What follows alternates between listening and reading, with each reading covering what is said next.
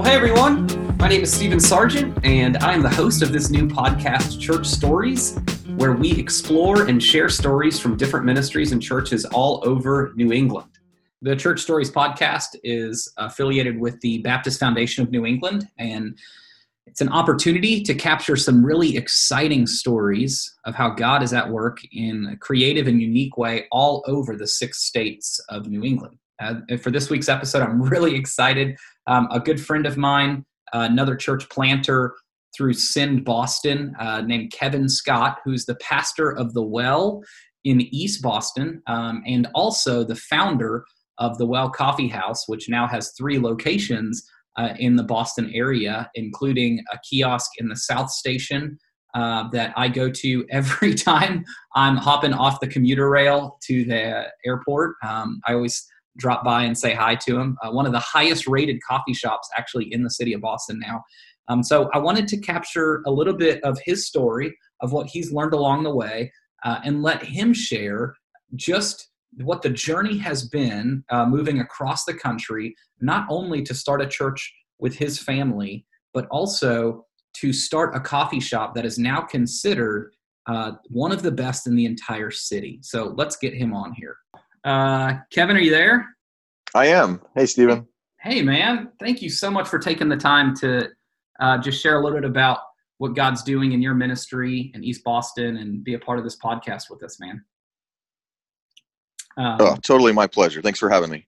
Yeah, this will be cool. You have such a cool, unique story, and God's really working in your ministry in a unique way. Would you mind just sharing like a 2 to 3 minute overview story of how and why you ended up planting a church here in Boston? I know you're not originally from here, so just share a little bit about that. Sure. So I was born and raised in California. Most of my life was spent there. My wife and I kind of entered ministry late and ended up moving to upstate New York, where we were working for a camp for inner city kids from Washington Heights and Harlem. And that was kind of my introduction into full-time ministry. And while I was there, just kind of fell in love with the East Coast, and I was introduced to a church planter. And I'm an old guy, so I didn't even know what church planting was. It was just, I'm like, wait, churches start? I don't know. I guess I assumed they were kind of always there or something. Yeah. So it intrigued me very much. This was probably about the time when it was just getting really popular, and the church planting rock stars were kind of Christian, and yeah. So we were there for about 3 years, and then the church that sent us called us back and asked me to come and kind of help them revision what was going on there. So we were back in California, and I pastored there for 5 years, always with this idea of, okay, I think I'm a church planter, and I'd really like to plant somewhere on the East Coast. And I have a heart for the city. And so we knew that, the one thing we knew is, okay, Lord, we're going to just pray consistently, maybe a couple times a year while we're here in California, and just you let us know when it's kind of time to go. And the Lord just began to kind of impress on my heart a need for more city planting, and we finally got a yes. And so we were there 5 years, much longer than I expected to be. The Lord blessed our ministry there, and then I remember calling my wife one day, and we had said, okay, it's time. And she was actually working at a camp, and I emailed her and said, hey, I just resigned, so it's time to go. So we packed up, and there were 3 families that moved in total. So 2 along with us from California to Boston. I'd love to say that there was this holy light that was shining on a map or something, but we took a trip to the East Coast and kind of went up and down and all the major cities, and ultimately Boston just felt like this is where the Lord wants us. Wow. Well, yeah, and even saying that, I think is helpful for some of us to remember that God's call's often way more subtle than this road to Damascus moment. And sometimes we, sometimes we are over dependent on having a moment like that, to where it makes us less confident that God's calling us to something because we can't point back to that. Sometimes it really is just taking a step of faith and piecing together different moments and what we know about what God's doing, and coming to the conclusion that this is our next step. So I think that's helpful for us. Yes. We had a couple of answers. And so the answer of, hey, well, we know it's going to be the East Coast, we know it's going to be city, and we know we're supposed to church plant. Yeah. So I think once you have that and you start kind of moving, then the Lord starts moving that, or guiding that ship that's already kind of moving. So it's I agree. Man, from one corner to the other of the U.S. That's amazing, man. Yes. Well, for those Yes. listening who really have no idea about you and your ministry, we've got people that are listening from all over. And can you just share like what God is doing through the Well and in East Boston? I know you even have a unique ministry in what God has given you a vision for through coffee ministry. And so can you just share a little bit about what God has done in your time here? Just brag on him for a few minutes. Sure. So we moved here. We landed in East Boston. Once again, it wasn't necessarily strategic. It was at the time, it was the cheapest place we could find to live in the actual city. And so, we landed. We didn't have a lot of funding. What is going on through church planting now didn't really exist. And so I just said, hey, let's get jobs and we'll start building relationships and let's just see what the Lord does. And he really began to break our heart for the people that were living in East Boston. And looking at it, we realized, man, there was 0 English-speaking Bible teaching churches in East Boston. There's about 70,000 people here. Wow. So,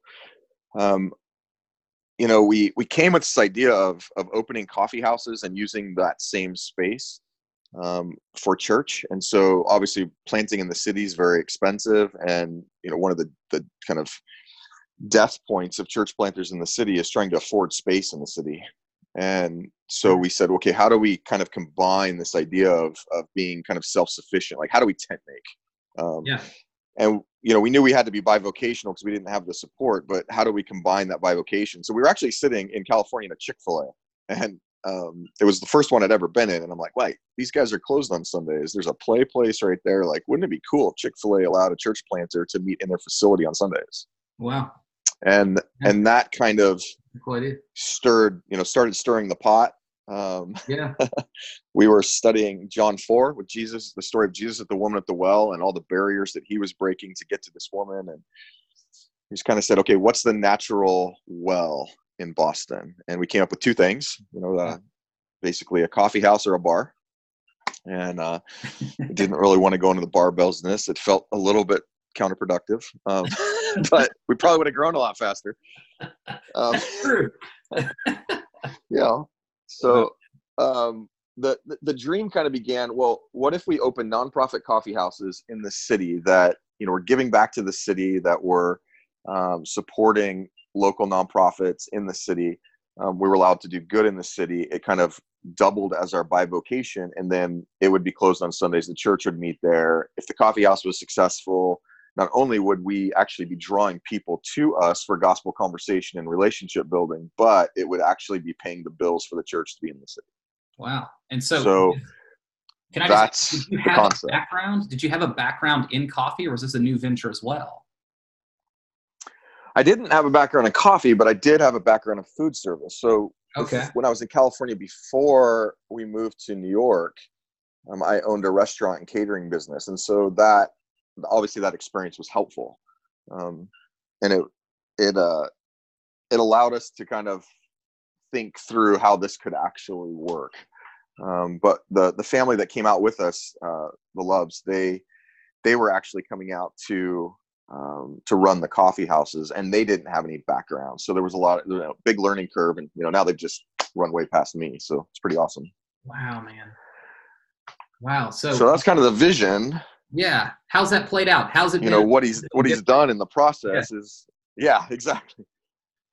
So it's actually, one of the things we as church planners always say is, it never works out the way you think it's going to. It's usually better. We ended up planting a church in East Boston before we had a coffee house, which was kind of crazy. And so, bragging on him a bit, within 6 months, we had launched the church and we're growing.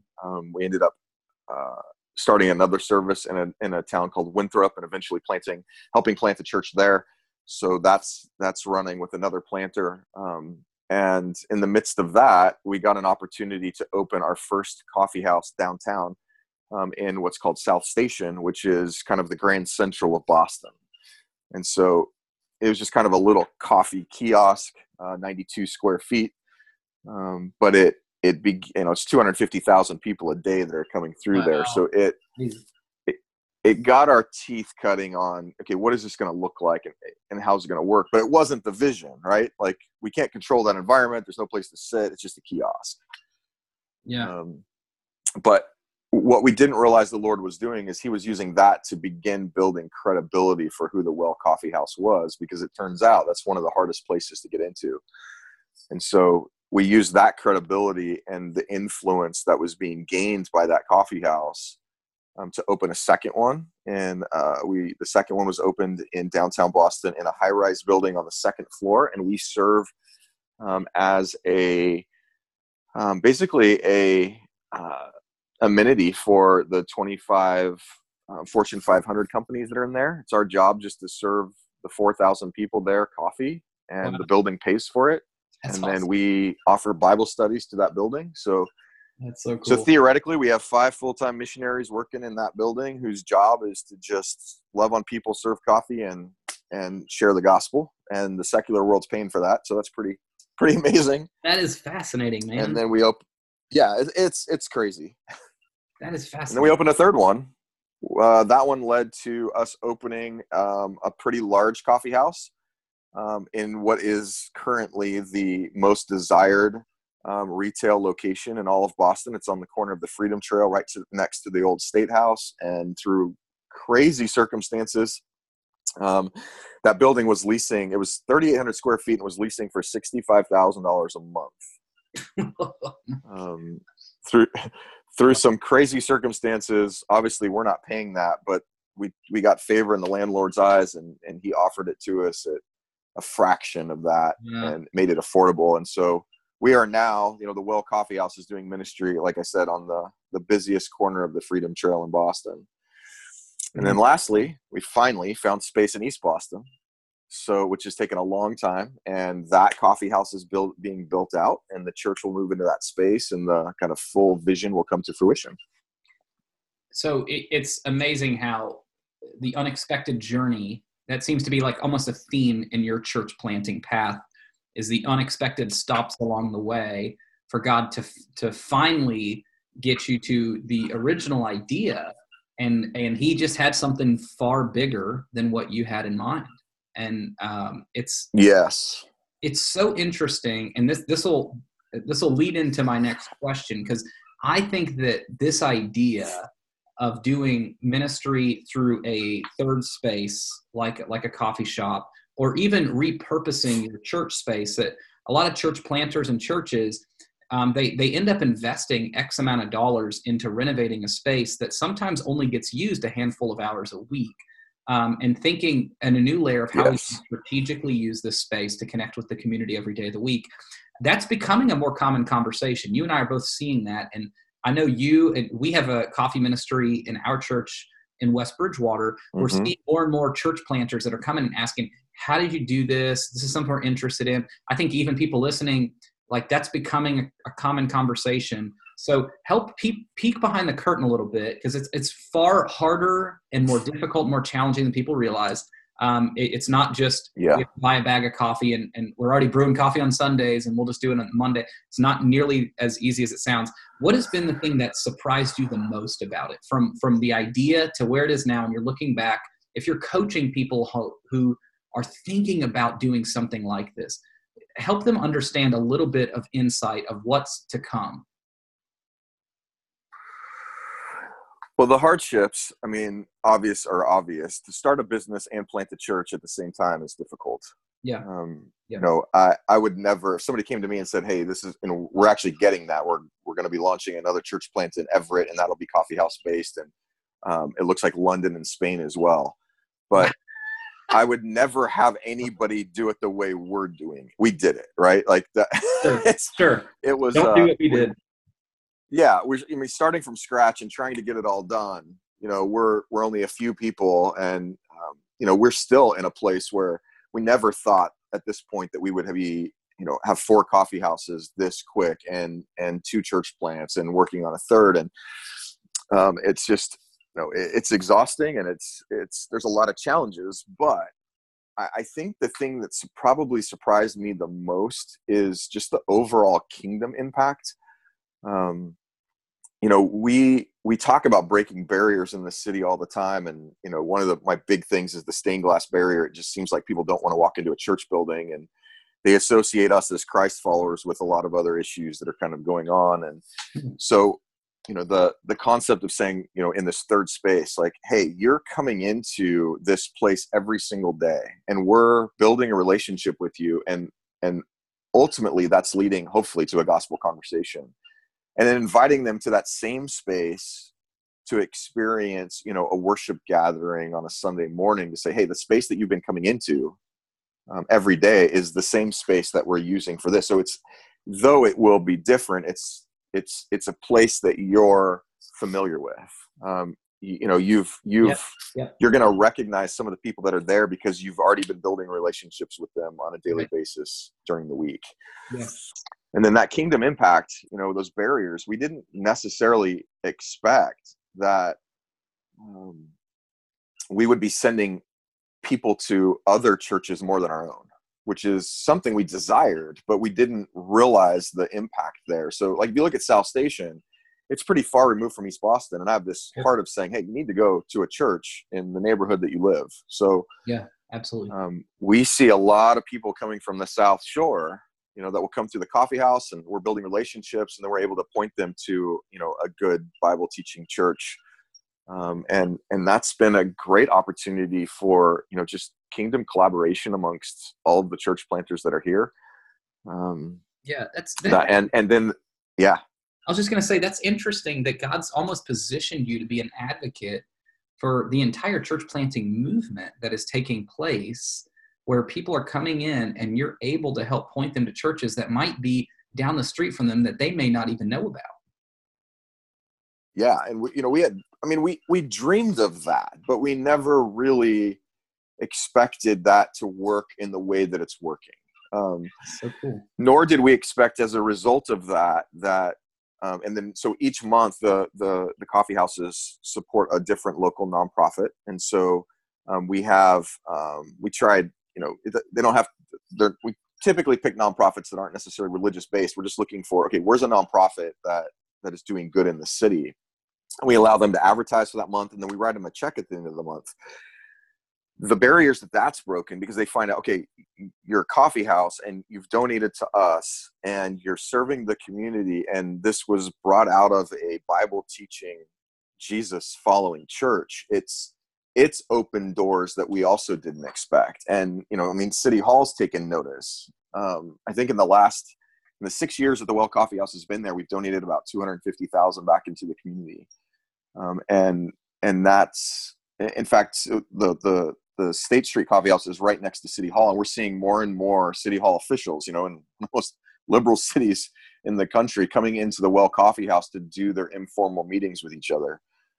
And they love us. And that we, in fact, both myself and Pastor Matt have done the invocation at the City Hall council meetings. And we were told that we were the first two Protestants to do that in over 50 years. Wow. So it's that is all because of coffee, right? Yeah. It's a connector, and so much, I think, so much time we can spend in ministry interacting with the same Christians in our church family over and over again. And we can lose just the magnitude of rubbing shoulders with and being with people from the community that, quite frankly, we assume that because somebody doesn't go to church, sometimes we just assume that they have all these barriers and frustrations and questions towards God. And a lot of times it's an irrelevant factor to them. They're not around people that are living for Christ and that are living the kind of life that he called us to live. So to be able to have and position yourself in a way that you can interact with people, and for some of them, you are their connection to Jesus. You're the one that is living it out in a way that they've never seen. We just see the power in that and the opportunity that comes when we just live our lives in the way that God called us to live and intentionally live it around people that believe differently than us. A lot of stories can come when that happens, right? I mean, that's your story. Oh yeah. Man, that is so cool to And hear. one of the things I hear, it's interesting. People will ask, like, man, how did you come up with such a unique idea? And I'm like, man, it's in the Bible, right? Like, I mean, we literally just, Yeah. literally, I mean, my thinking when we moved to Boston was, okay, we're dealing with an area. And so, less than 2% evangelical in the city. So, what would we do if we moved to a foreign, country? And so our strategy was let's just pretend like we are. And the only good thing is we don't have to go to language school because we get the language. Right. And man, that is so cool. It's so cool because it's pretty awesome. It's not profound. It's not a new idea in that sense, but it is. You took time to prayerfully consider how to be as intentional and strategic to connect with people that the church is not currently connecting with. And it's just so neat to hear. I feel like there are people that are going to listen to this conversation, and God's going to use it to stir something in their heart. And it may not be coffee. It may be another opportunity that reaches their community in a unique way. But it's thinking that direction. It's that Jesus positioned himself as a friend of sinners, which means he spent a lot of time with sinners. He didn't hang out in the Christian country club. And that's what I love about it, man. Hey, let me ask. And that's important. It is. And let me ask this for people that are planting, or pastors that almost feel like their life is as a church planter, or people that are considering it on the horizon. What are just 2 practical tips you might give any church planter in New England that's doing what you're doing? I guess the first thing that comes to mind is you really need to hold on to that call. Know that you're called.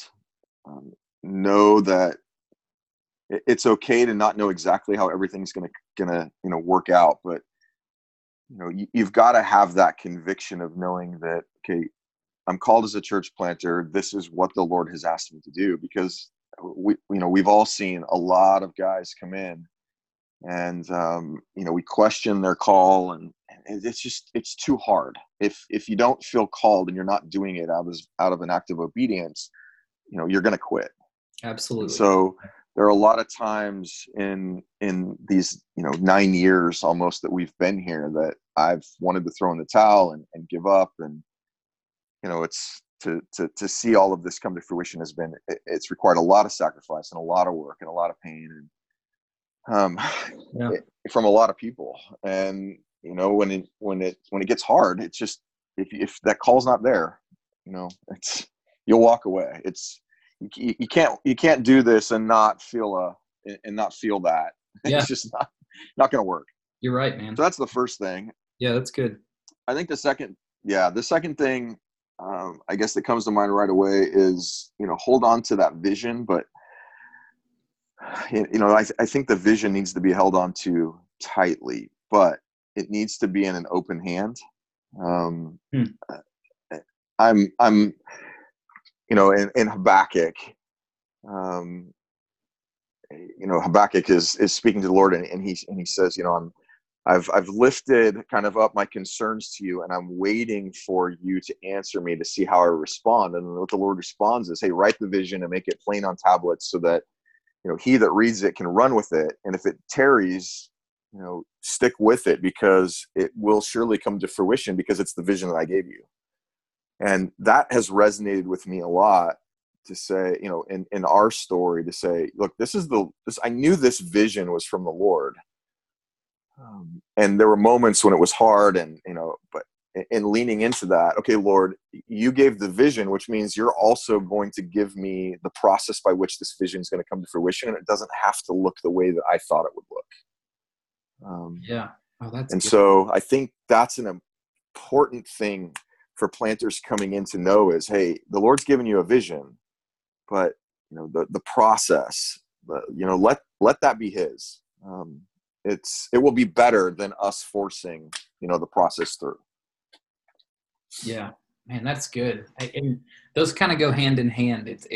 And you're just seeing the overlap there of anticipating that the journey ahead is going to be long, and it's going to be unexpected, and it's going to go very different than you think. And I know you and I, we spend a lot of time, especially on the front end and in the building mode, praying through where does God have us? And as much as we can make plans, and it's important to be strategic and intentional, God's just going to take a different direction anyway. And so it's being strategic and intentional, but also being flexible, and it's knowing that balance. And your story is just a perfect example of what that looks like. Because like you said, God's opened up many more doors than you ever imagined. It's pretty amazing, man. Oh yeah.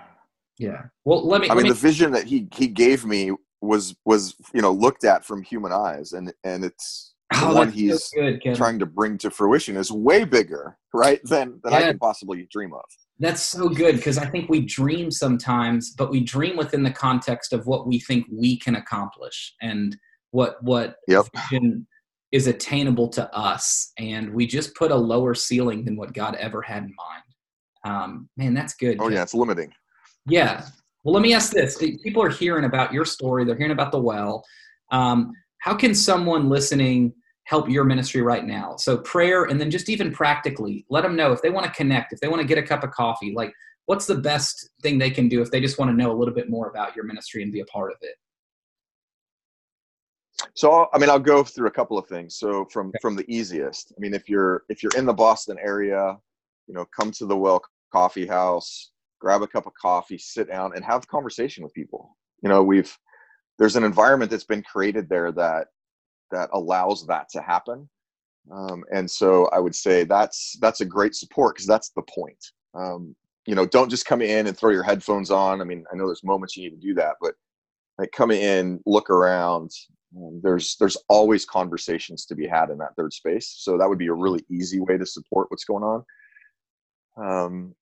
Yeah, that's good. We always need volunteers at the coffee house, right? So if you're looking to do some volunteer work, even students who are, I think, 16 or older, who, a lot of times in Massachusetts, they're looking for volunteer work for graduation. We can fulfill that for them at the Well Coffee House. So it allows you to not only volunteer, but be on mission while you're doing it. Pretty cool. So, we utilize a lot of volunteer labor in there. We'll teach you how to brew coffee and barista, and it's a lot of fun.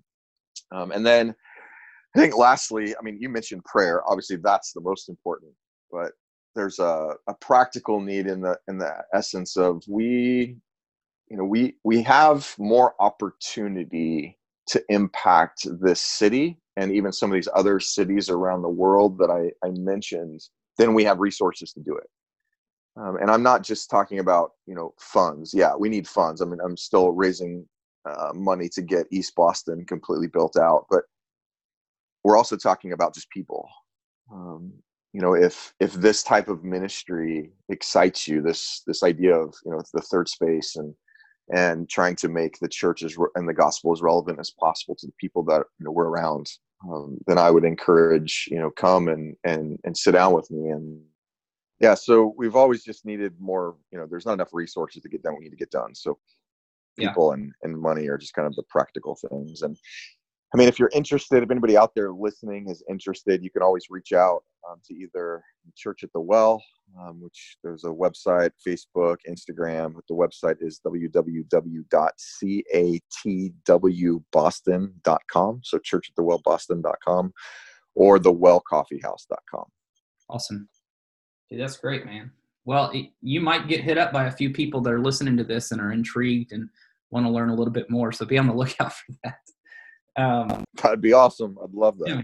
Well, thanks, Kat. Hey, man, thank you so much for your time. I know you're busy in that you're leading your family, you're leading a church, you're overseeing a movement of coffee shops all over the city. So, man, thank you just so much for your time and for sharing a little bit of your story. It really means a lot. It was my pleasure, Stephen. I appreciate you. Yeah, man. Wow, so cool to just be able to hear a little bit of the background of the well and how it came to be. And I love the creativity and the unique prayers that Kevin and his team prayed about how they could reach the city and reach people in a new way that go beyond church walls, of thinking where people already are and coming to them. And that's exactly what Jesus did in John 4 and really throughout his entire ministry is he modeled this idea of going to where people already are and just creating interactions. You don't have to preach on a street corner.